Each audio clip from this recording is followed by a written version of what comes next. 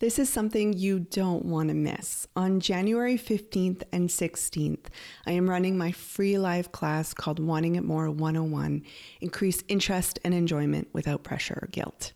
I only run this class 3 times a year, and here's what people say about it. This class was one of the only therapy type things I've ever attended that gave me a sense of hope and ownership. Jana explained hard to approach and awkward feelings in a way that didn't feel icky or uncomfortable. I felt so heard and seen. Thank you. If you love the podcast, you need to come to the class.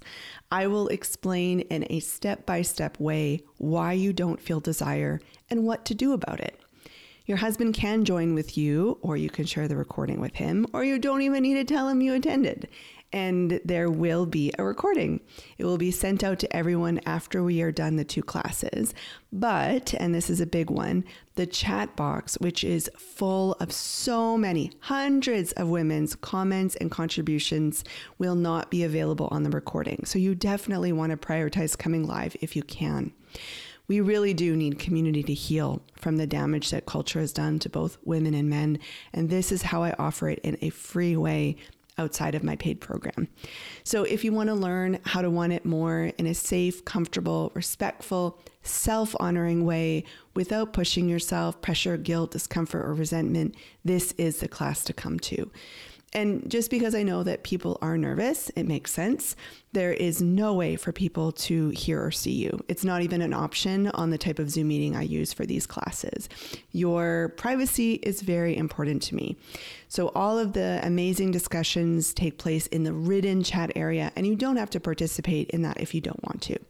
To register, go to janadentonhouse.com free class. There will also be a link in the show notes, and choose which time you would like to attend, either Monday, January 15th at 1 p.m. Pacific time or Tuesday, January 16th at 5 p.m. Pacific time. The class is geared towards women, but many men find the content incredibly helpful. I hope you can attend, and I also hope you enjoy this episode. Welcome back to the Wanting It More podcast. You don't want to miss this one. We are going to have a fantastic conversation all about feminism and anger and realizing that it shows up in the bedroom and all of that stuff. Today, joining me for this conversation is Renee. Renee just completed Wanting It More, which is my program. And Renee, why don't you first, thanks for being here. Thank you, Jana. I am so glad to be here. It's such an opportunity that we weren't expecting, and it feels like a treat. So really glad to be here. I love it.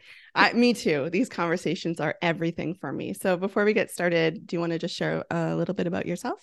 Sure. So I'm Renee, and I live on the East Coast, married to a wonderful man. We've been married for 6 years now, together 8. Let's see, I am a business owner. I am an entrepreneur. It's a major passion of mine. It has me traveling quite often, which introduces challenges to married life. But I'm also like an avid traveler, just globally as well. I love people, I love culture. I love kind of soaking it all up. So a busy life, full life, and still managed to find time to fit Wim in there. Hear that, everyone? All those emails I get from women who are like, is this the right time? I'm busy. I keep on thinking, is there a non-busy time? Does that ever happen? I don't think so in our culture. It doesn't. It really doesn't. And I'll, without jumping too far ahead, one thing my husband and I realized is like, God, we wish we had done this 5 years ago. The value of time became really clear to us in this process. Like, we could be so much further along in this very difficult work that we're going to be doing for the rest of our lives. So, but yeah, you make the time. And one other thought around that, I had the same concerns, and I found the content so addictive, Jana. I was like, I need to go to sleep. But then I'm in Mighty Networks, reading content and trying to tell myself to go to bed. It became very addictive very quickly. So the time after 2 weeks in, I wasn't struggling to balance my schedule anymore. Yeah, that's definitely what I find too. I'm the same way. And for those of you who are listening, Mighty Networks is just the discussion forum, the online program we use to host all our content and also have those really good, juicy, kind of like our little secret corner of the internet conversations. Such a wonderful space to be. I honestly, I don't know how this program would function without it. I mean, it's a place of vulnerability. It's a place of specificity, which is one thing I really needed was examples and details that let me know, oh, this is normal. I am normal. It's just, yeah, the community was incredible, is incredible. We're continuing on after the program. So mm-hmm. Yeah, we need to know, we need to have a place to say the truth because this topic is so shrouded in secrecy and shame and hush hush and nudge nudge wink winks from people. We're talking about the real stuff. Oh my God, there were so many times I was literally there like biting my nails, like, oh my God, I can't believe she just wrote that. And but I'm like, but it's fucking true. Sorry, it's true. F-bombs. It's true. And it emboldened me throughout the program to talk about things like masturbation, right? ED, things that were such sources of shame in our culture, but because someone else had the courage to say something vulnerable. So yeah, love that space. So good. All right, let's take it back for a second into your childhood, adolescence, early, young adulthood. What was your sexual experiences like? What was your sex education like? Yeah, what was a little bit of the early days for you? All right. So, mostly in the dark, right? We did not, I wasn't raised in a religious household, which I think is a common thing for a lot of people, but I went out and found the church on my own. And that changed my relationship with the church. I was so committed to it. I had to battle to go to church because everyone in my family was like, no. So I really internalized a lot of my early church learnings and fundamentalist, like apostolic church. So dresses, no makeup, all of that.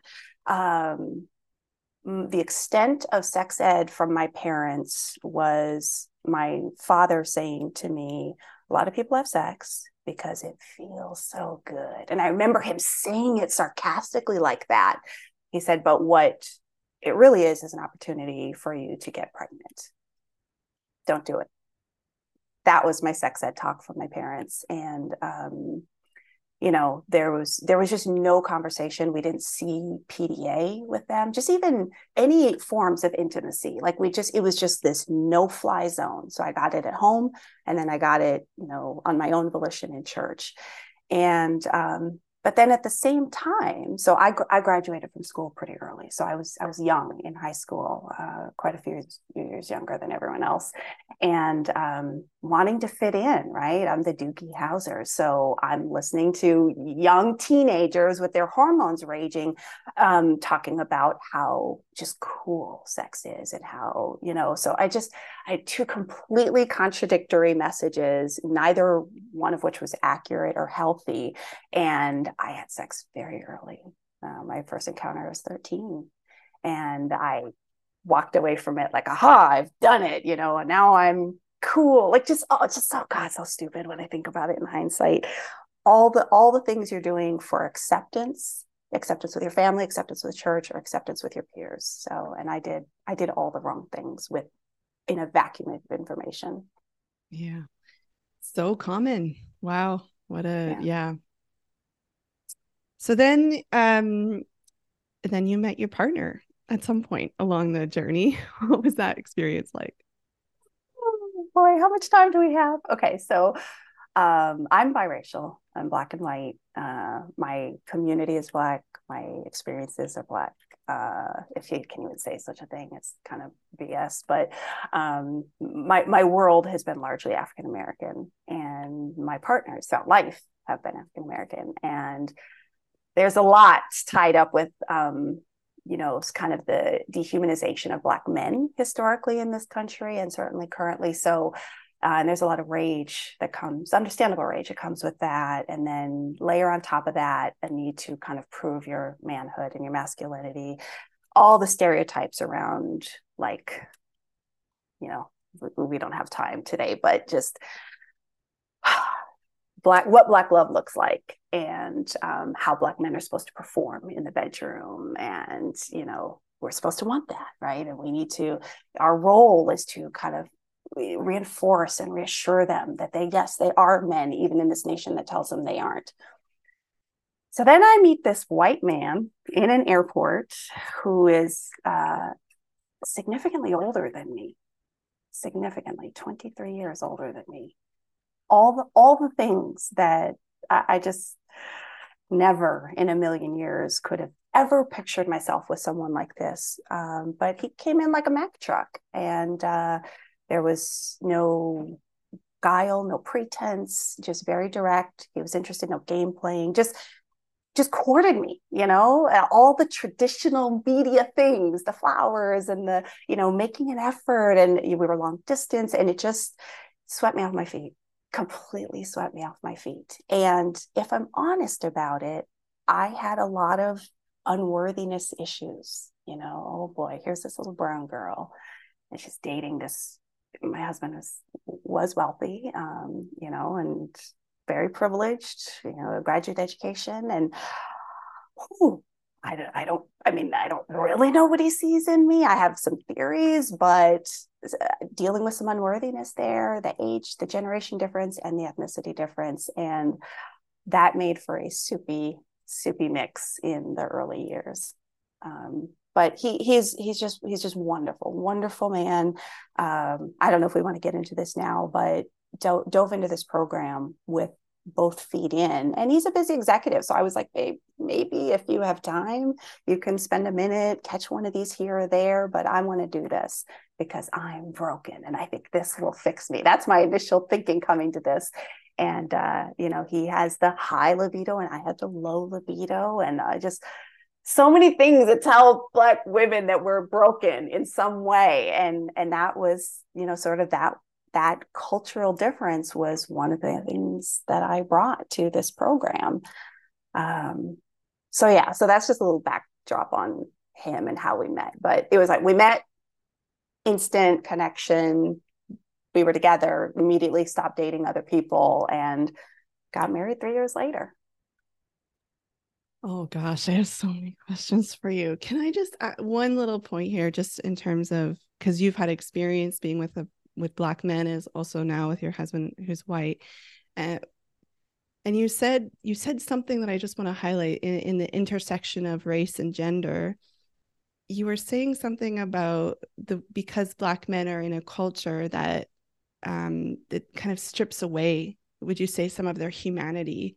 Absolutely. And so that it sounds like you were saying it shows up, even like the traditional masculine traits are showing up even stronger. Is that what you were saying? Absolutely. And I don't think it's just Black men. I think most men of color in this nation are dehumanized. So they're living in this no-win space, right? They're either not a full man, right? You're not a full human, you're not a full man, or if you are a male, like truly manly and masculine, you are a threat, right? So they are dancing this dance of like trying not to be threatening, but not being seen as, as a full-fledged man in this country. And so layer on top of that, that is a perfect recipe for toxic masculinity, right? When you are constantly told you're not, you feel the need to prove that you are. And it's understandable, right? That makes sense. Then layer on top of that Black men and women are hypersexualized in media. I did a study on this one time, just doing, a content analysis of just, Black women are shown it, exact same ad, right? Blonde, white, blue eyes. She's in this white dress. The Black woman is in this sultry, low cut red dress, right? The music is different. Like, it's just, we are so hypersexualized in this country. And how do you not internalize that? Right. And so, whether it's like, can you, all night long till the break of dawn, right? It's in our music, it's in our language, it's in the way, men and women brag amongst each other. And, it's terrible, but it's one way that you can assert I am a man, right?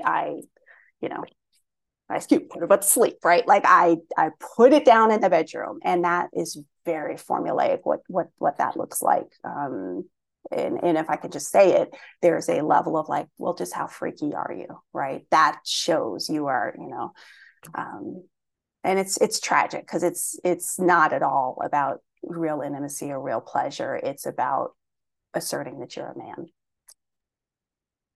Okay, one more question. Thank you for sharing that. This is so, so helpful to understand.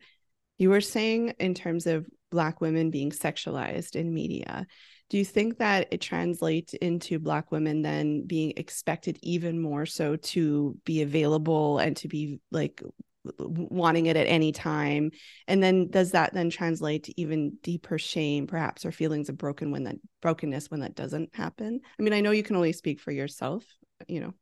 Yeah, it's that, it's tough to say because I'll tell you, quietly in our circles, we talk about Black men defecting to white women because white women will do anything, right? And we have standards about what we will and won't do. But a white woman's not going to say no. She'll do whatever freak nasty thing you want her to do. And so, Black men, there's so many reasons Black men, God, we don't have time to get into colonialism, but so many reasons, the adoption of standards of beauty and trophyism and all that, Black men defect. But I don't think Black women, at least the women in my circle, highly educated circle of Black women, that there's a layer there that's important, feel, I don't think you feel the need to be extra, but I do think there is this, what I've come to understand through WIM is how much we've internalized that we don't even know. We don't own, we aren't aware of even. And it's so much of it is in music. It's in R&B and hip hop. And that's a source of comfort in our world. You've listened to music all day long. And so I think there's a lot of programming there about what you're supposed to do and who you're supposed to be in the bedroom and how we're supposed to hold down Black men. And that may or may not translate into a level of sexual performance. I can't speak for other women, but I do think for me, it did. I do think I felt a sense of freedom once I married a white male that there weren't, certain things that you're expected to do. I felt much more confident saying no to him, and he didn't ask for or expect some of the things that I had historically in my 20s and 30s been asked to do. So there is a difference there, but I'd be reluctant to generalize to a whole group. But I do think the messages in music are particularly affecting for Black men and women. It was insatiable on his part.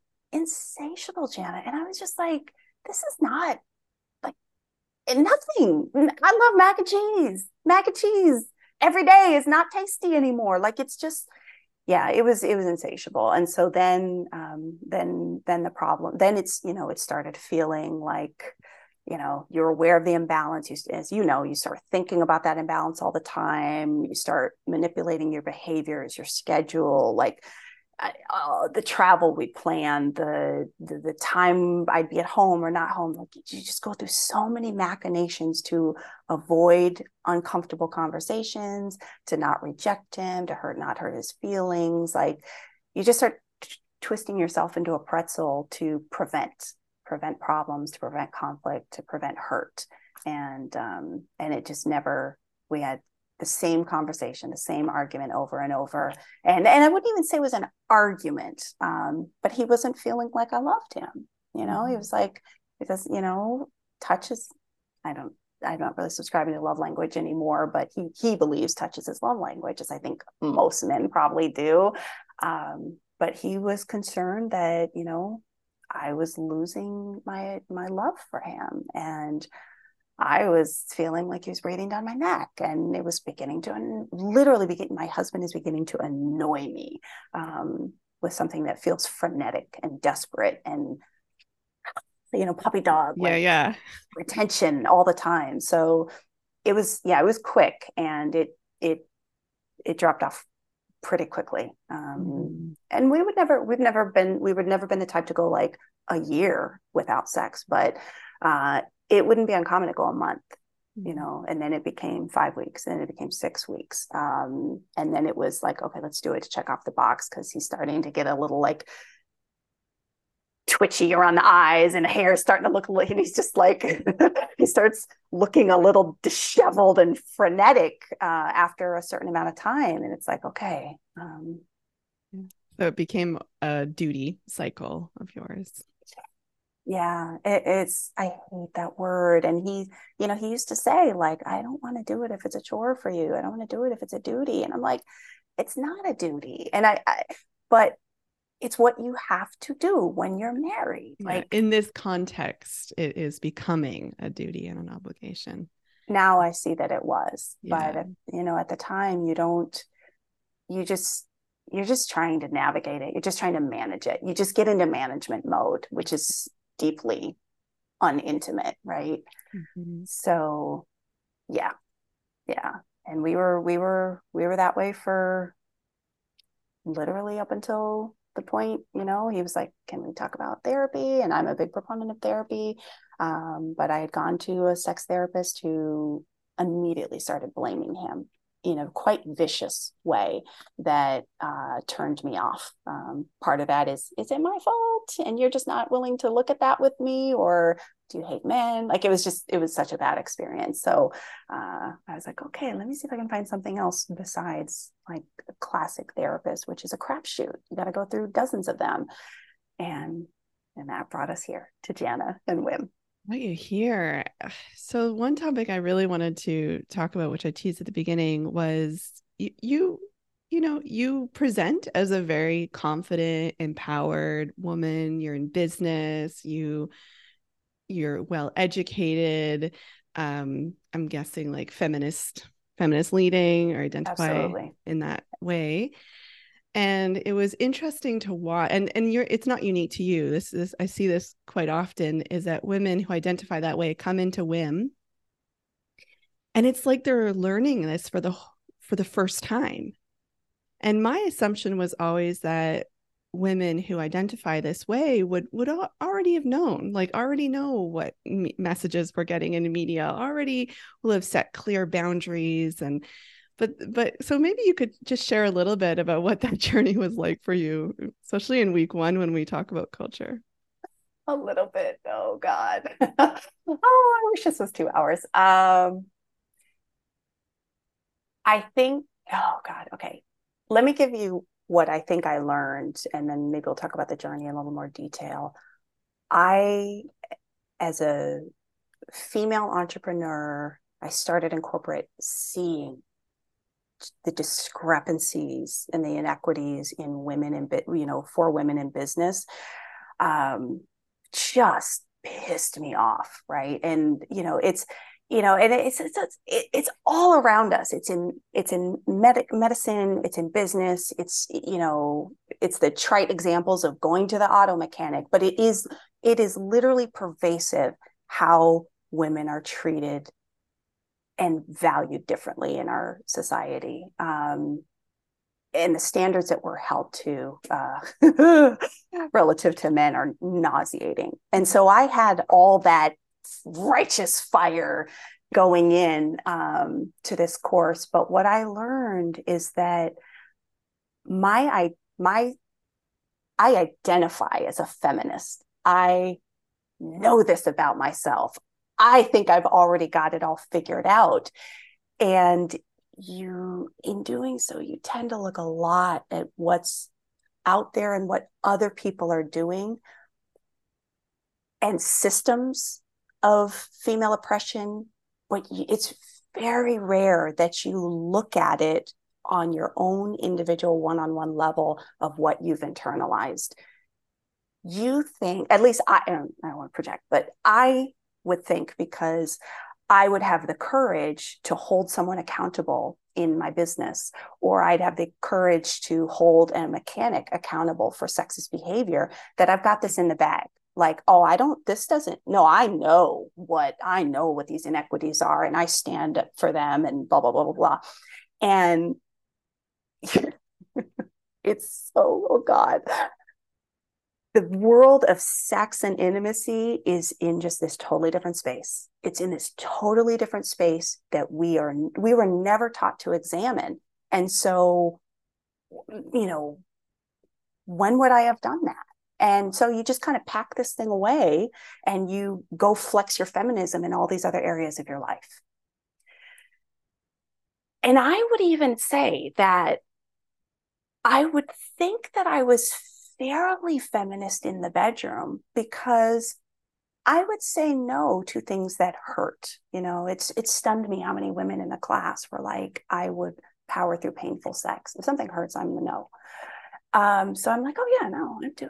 I stand up for myself. I took the pills, so I know, like control of my reproductive cycle. I thought the little bits of no I was saying meant that I was battling the patriarchy in the bedroom, and I couldn't have been more wrong. It's terrifying to examine how much you have internalized. It's terrifying, because it really makes you question like what else you're missing in those other areas of your life. So you started us off to talk about the journey. You started us off with compassion, which I just thought was this kind of, candidly, kind of a fluff, like, oh, okay, I guess they want us to be kind to what our husbands are bringing to the table. And yeah, I guess we'll learn some things about ourselves. But it just felt like a wasted session to me, honestly, until I love your honesty here. This is so great. It's such a fluffy word, compassion. We think we're kind to ourselves, especially those of us who are like, self-care Sundays, and like, especially sister circle time, and we do a lot of bolstering and nurturing of each other. And, you think you are being good to yourself, but in this whole unexamined space over here, it's just like, it's like mildew growing, below a staircase in your house that you just don't, there's so much going on under there that you just, yeah. I got to media formula. I hope it's okay for me to say what. Oh, you can, yeah, anything. Okay, yeah. So the second path, we start looking at media, and these things intellectually. Yeah, okay, it's very formulaic, and you don't. It's male gaze in media and male pleasure, and you know these things intellectually, but you never do the connection. You never do okay, well, now let me take a look at that in my bedroom. You do it with your healthcare, you do it with your business. I think you even do it with your family. I'm not a mother, but I see many of the women in my circle thinking about how they're raising their daughters to have, a mindset of equity and empowerment and all that. But like, the bedroom is just third rail. You just don't touch it no matter what. And so I never made those connections. And I think maybe even in week 2, I hadn't even started doing that. It wasn't until we started getting to what does pleasure look like, and I had a big blank space. And I couldn't answer those questions. And that has been incredibly difficult, that I realized like, oh, I have been running on scripts, and that's all I've been running on for 30 years. Yeah. Literally scripts. I don't actually know anything about myself in this space. And I just internalized. I internalized so much of what the media said about this is what you do. And not even just like formulaically what you actually do when you crawl into bed, but just like, if you're married, this is what you do. Like, I don't know how to put this. Yeah, like you have sex being defined as intercourse. Penis goes in the vagina. There's an orgasm. It's important to think about your husband's needs. And furthermore, this is a need, and it's not really your need, it's his need. And all those things, which are still hanging out in my brain, Jana. They're forever. They're, Renee, yeah. forever. I don't think that they're going. And I don't think, I was talking to my husband the other day during a sexual experience. Yes, you can talk and have a sexual experience at the same time, What? as What? opposed to what the media sex formula says. So I was talking about how it's like a post-traumatic syndrome or something. I need to figure out language for this. I haven't seen anyone talk about it specifically around this, but the conditioning for men and women is so strong.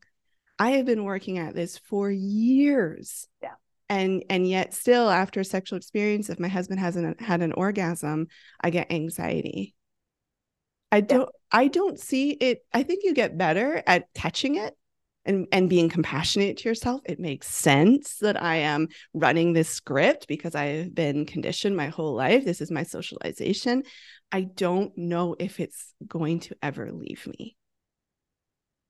It's so sad. It's so It's maybe it our next generation, maybe maybe 3 generations, but yeah. and I don't think that, I mean, I'd love your take on this. Are things getting better? I mean, some things are getting better, but in the world of sex, in the world of porn, in the world of the media, it's getting worse. I agree. Oh God, I have so many things I want to say. Okay, so one, I have a younger sister, and I've been fortunate to be exposed to kind of her friend group, and I see a sex positivity and a body positivity that I know my generation and my mother's generation didn't have, and I celebrate it and I love to see it. However, I this is not, I hope this doesn't come across as prudishness, but the stacking, the body count, right? The stacking up of sexual partners as a form of personal empowerment that I see is what's being trumpeted in music right now. And I love Meg Thee Stallion, but like we have music right now that's saying, go out there and get yours. But what is it you're going to get? Because it still looks a whole lot like male centered pleasure. And so it's like 1 step forward, 2 steps back. Like I see some things improving. I certainly see communication happening, which is very exciting. Whether that's around, our bodies, right? And I think so many of us are not in our bodies. So hearing women talk more openly about their bodies, that all plays into actually achieving pleasure in the bedroom. So I think the communication is improving around our bodies. And I do think that this next generation knows something's wrong. They can't quite, they might not have the language yet, or they might not have the pathways yet, but they know that what they saw their parents doing, their mothers were miserable and their dads were stepping out, getting all their, needs met. And their moms were miserable, or, in our community, they're bringing home HIV, right? We just had so many problems. So I think there is some progress. I also think it's beautiful to see the conversation around gender identity and what, the queer community is bringing to the conversation about, well, who says that's right? Right. They are the ones who are questioning, and they're making us all question, like, well, it's just like colonialism. Well, who said white is right? Like, who decided that? Who said this approach to sexuality is right? And we're not going to progress until we start talking about it. And they have started a dialogue that people can't even ignore now, even if they try to. It's everywhere. So I do think there is progress, but I agree, Jen. I don't think we're going to see it.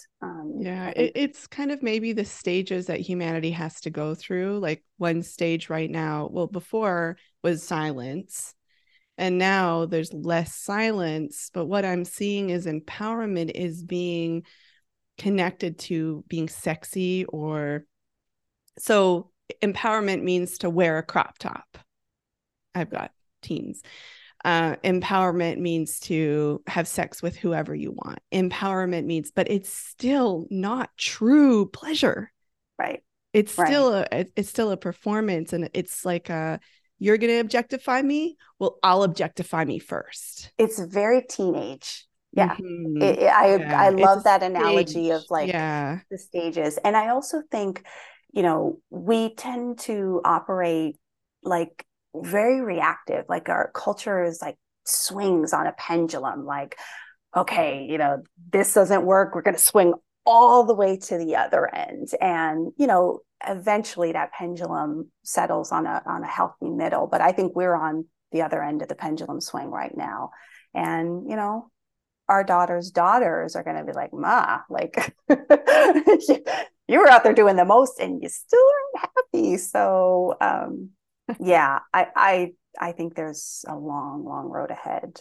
Yeah. Yeah. So anger, how did that show up for you? Yeah. Yeah. Earlier, you know, I was saying, oh, you know, it's very sad. That's been a new development, the sorrow, because I started angry and I'm still angry. I start. I think, you know, one of the things I mentioned in the community was it's the workplace is the only place we have safety. And it's very limited, even at that. But that's the only place where if someone walks by and they pinch your ass, you know, or they say, oh, looking good, you know, you, in theory, have some recourse, in Yeah. theory.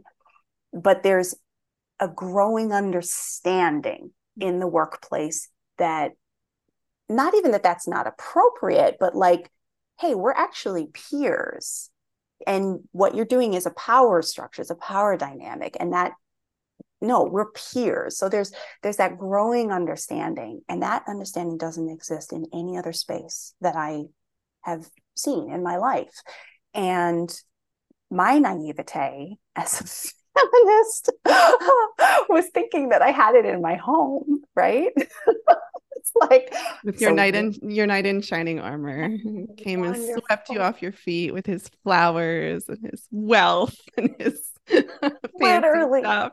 this man who would literally do anything for me. And I'm like, well, I've got it at home, Yeah. got it at work.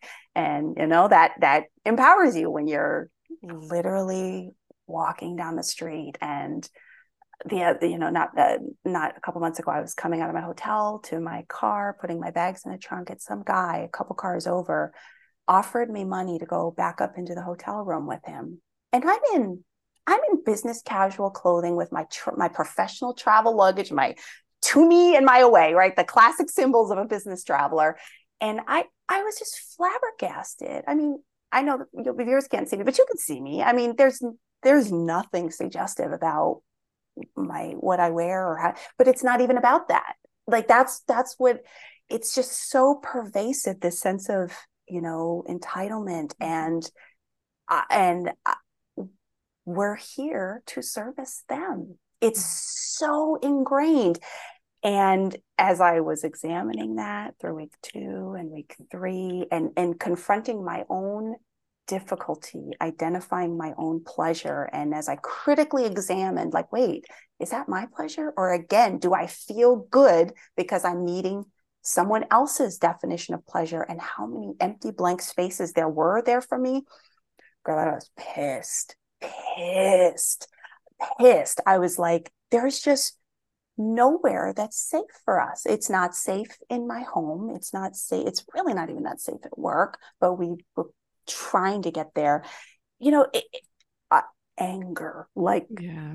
blood red rage. And at that point, I was concerned I was going to get through the program, because I was like, I can't even see my way to pleasure. I'm just so fucking angry at these men right now. And oh, that's why Janice said compassion. Okay. There it comes. That fluffy word. She might be onto something. There may be a reason for this sequence. That was my saving grace in this program, because I'm angry. I'm angry at how pervasive the entitlement is, and it's with strangers. It's with sometimes even family members. Just the things that they, you know, oh, you know, you should really, you know, make an effort. Like, I've been on the road for 5 weeks straight. I haven't slept in 3 days. Like, what do you mean make an effort to be physically attractive to you, right? Or what Black women hear all the time, resting bitch face, right? You should smile. Why you look so much prettier when you smile? I know you've heard all this stuff, Jana, but the audacity, right? Just the pure audacity for you to weigh in on my physical appearance and how pleasing it is to you as a man, especially if you're a stranger. Ooh. Ooh, yeah. And when you say you didn't feel safe in your home, can you elaborate? Or you discovered that you weren't feeling safe in your home? Can you elaborate on that? Yeah, I didn't. I only had a vague inkling of it. And I'm going to be honest, knowing that my husband may listen to this podcast, but I think I really only had a vague inkling of it in certain scenarios. I know my husband finds me physically attractive, but I knew that if I undressed to get into bed, or, he would look at me. What I wasn't expecting was if I went to my closet to take off my fuzzy sheep jammies, right, and put on a pair of sweats to go downstairs, there's nothing I'm intending to be sensual about that. It's a functional task that I realized I would look over and he would be watching and deriving pleasure from that, which it's so invasive. And you're not consenting to that in the moment at all. And it's like, well, it's just me looking, it's just me appreciating. And I can understand his compassion, or I can view his perspective with compassion now. But what I know is it's no different than a construction worker whistling at me. And now I'm wondering, is my skirt too short? Which is not, I wear knee-length skirts when I even wear skirts, but like, F all of that. Like, I shouldn't even be having to assess what I'm like, you deriving like this pleasure when I'm not in that place. It just felt invasive. It's a taking rather than a mutual experience together. It is. And you feel exposed, and what you do physically those were the things I noticed. I found, okay, it starts as you turn around to take off a shirt, right? You take the bra off, turned around. It's these little things that start creeping in. Go in the bathroom, lock the door. Lock the door. How do I lock my door in my own house? But sure as day, I go in the bathroom, hubby knocks on the door. In the early months, he'd knock and just open and start speaking in. And you would think it was a burglar, the way my physical body was reacting to that, like, like grab the boobs, cover the hoo-ha, like, and just feeling exposed. And so you start locking the door, you start going into the closet and closing the door behind you and changing in this tiny little cramped space. I have to now think about what I'm going to wear around the house. It's some things that are very comfortable are also very revealing, right? If you don't want to wear a bra and you wear a thin, loungewear around the house, you can see all the curves, all the nips, all the things. But you walk down the stairs and he's going to be staring and wanting. Or a comment or something, or an expectation. Yeah. And then it just multiplies, because when you start those protective behaviors, if you slip, so now I haven't worn anything thin in a couple of years, you walk down the stairs with something thin, how is he not going to construe that as, oh, she's trying to get my attention because she doesn't normally wear that stuff anymore? Mm-hmm. So it just snowballs so rapidly out of control, where, he was stunned when I told him, like, I don't want to walk upstairs in front of him. You go first, because I know you're looking at my butt. Or slap it or something. I find myself turning my bum away from him in just everyday casual settings, like all the little protective physical manipulations. So I was becoming aware of that, but it was all to head advances off. I didn't, until you said the word safety, I hadn't made that connection though.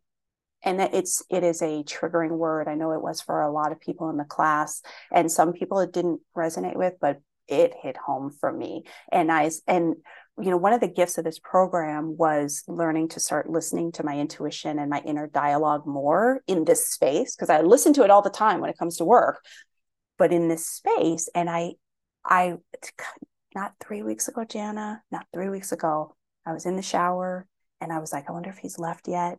And I was like, I'm going to wait before I go down because it'll be safe to, and we're already through the program. But I heard myself use Yeah. that word and I was like, oh my God, it is safety. Like that is what it is. So Yeah. yeah, And I think it's hard for us to use that word, even though it is the word, because we have a very, very specific definition of what it looks like to be a man who doesn't provide safety for somebody. yeah, And that's incongruent with our belief about the men that we married, that the men we chose to be with, the good men, the wonderful right, husbands, the right, kind people, the human beings that we do life with. right. And so it feels uncomfortable to admit that that is actually what we're experiencing. It feels so incongruent. It conveys malice, it conveys intent to Yeah. harm, which is not where they're at. They have a whole different set of programming and cues, and they genuinely believe what they're doing is making us feel loved, appreciated. Beautiful, sexy. Yeah. And Because if that's I what can they've been just, taught. right. And I will say, they do what they want. He Yeah. wants all those things from me. And it's so hard for him to understand that I don't want those. Like, Mm-hmm. one of the things you shared in the class was like, we're not going to understand the other perspective, and that's actually okay. Enter compassion, right? That it's kind of futile to try to explain some of these things because you're never going to understand his experience as a man. He's never going to fully understand your experience as a woman. Um, and Yeah, that's one of them. yeah, I will never understand the experience of a person of color. It's just I haven't lived that. I don't live in that world. How can I? And same thing with men and women. Yeah. So yeah, enter compassion. So moving from anger and just a thought about anger is it's okay. It makes sense. I mean, anger is an indication that something is wrong. There is an injustice taking place. This isn't a good experience. Things need to change. Yeah. That's Yeah. the beauty of anger, is that it highlights things that are not working. It's And it's it's a massive motivator. It is yeah, why I started my company 20 years ago. I was angry at the corruption in the business that I was in. Um, it's a sustaining motivator for quite a long time. And I remember people saying, oh, vision and passion and all that is, the best motivation for business. But anger carried me for a solid decade. yeah, And I, I, I am now like, this anger around this space is what gives me the courage, and it requires real courage. We had an XD yesterday to say so many things, and for me, it won't be for everyone, but for me, it's the anger is underneath that is what's giving me the strength to say no to this, or I want this, or this is what I think when this happens.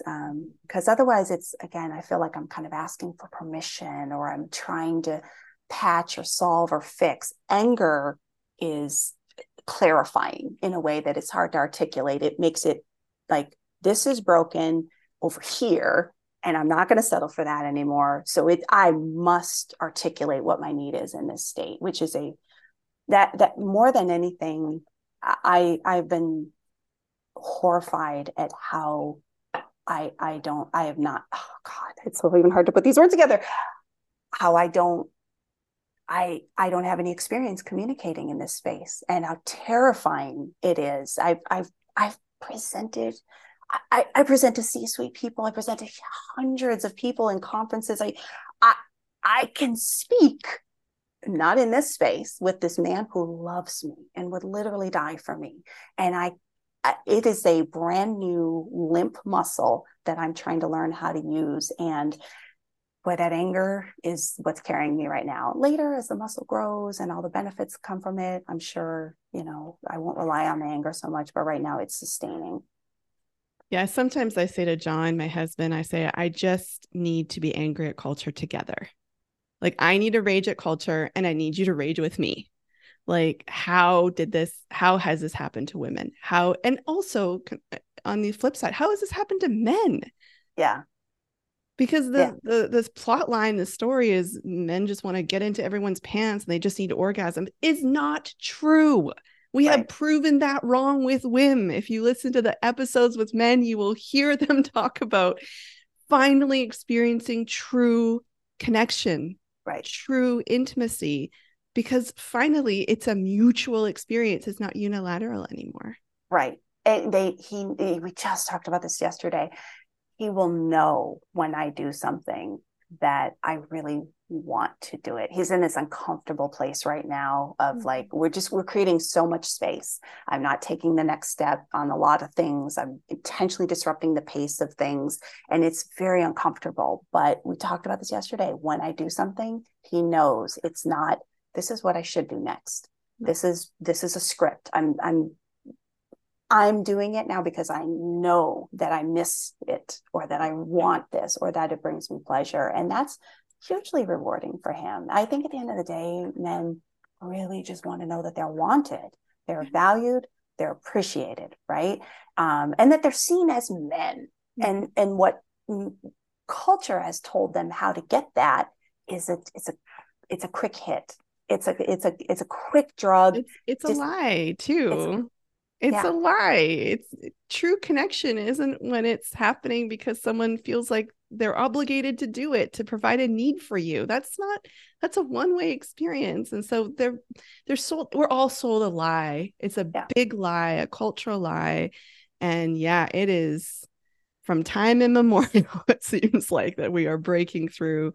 Yeah. And yeah, so forever and ever, for the rest of our lives, we will be every step of the way doing it more intentionally and with a lot more thought. And we will definitely have moments where we go down that old path and then we catch ourselves. Wow, I am doing something in the bedroom which I am not enjoying, and I've been doing it for 10 minutes. Yeah. Amazing. Yeah. Yeah. Amazing. Because this is what you do. This Like is what you do. Yeah.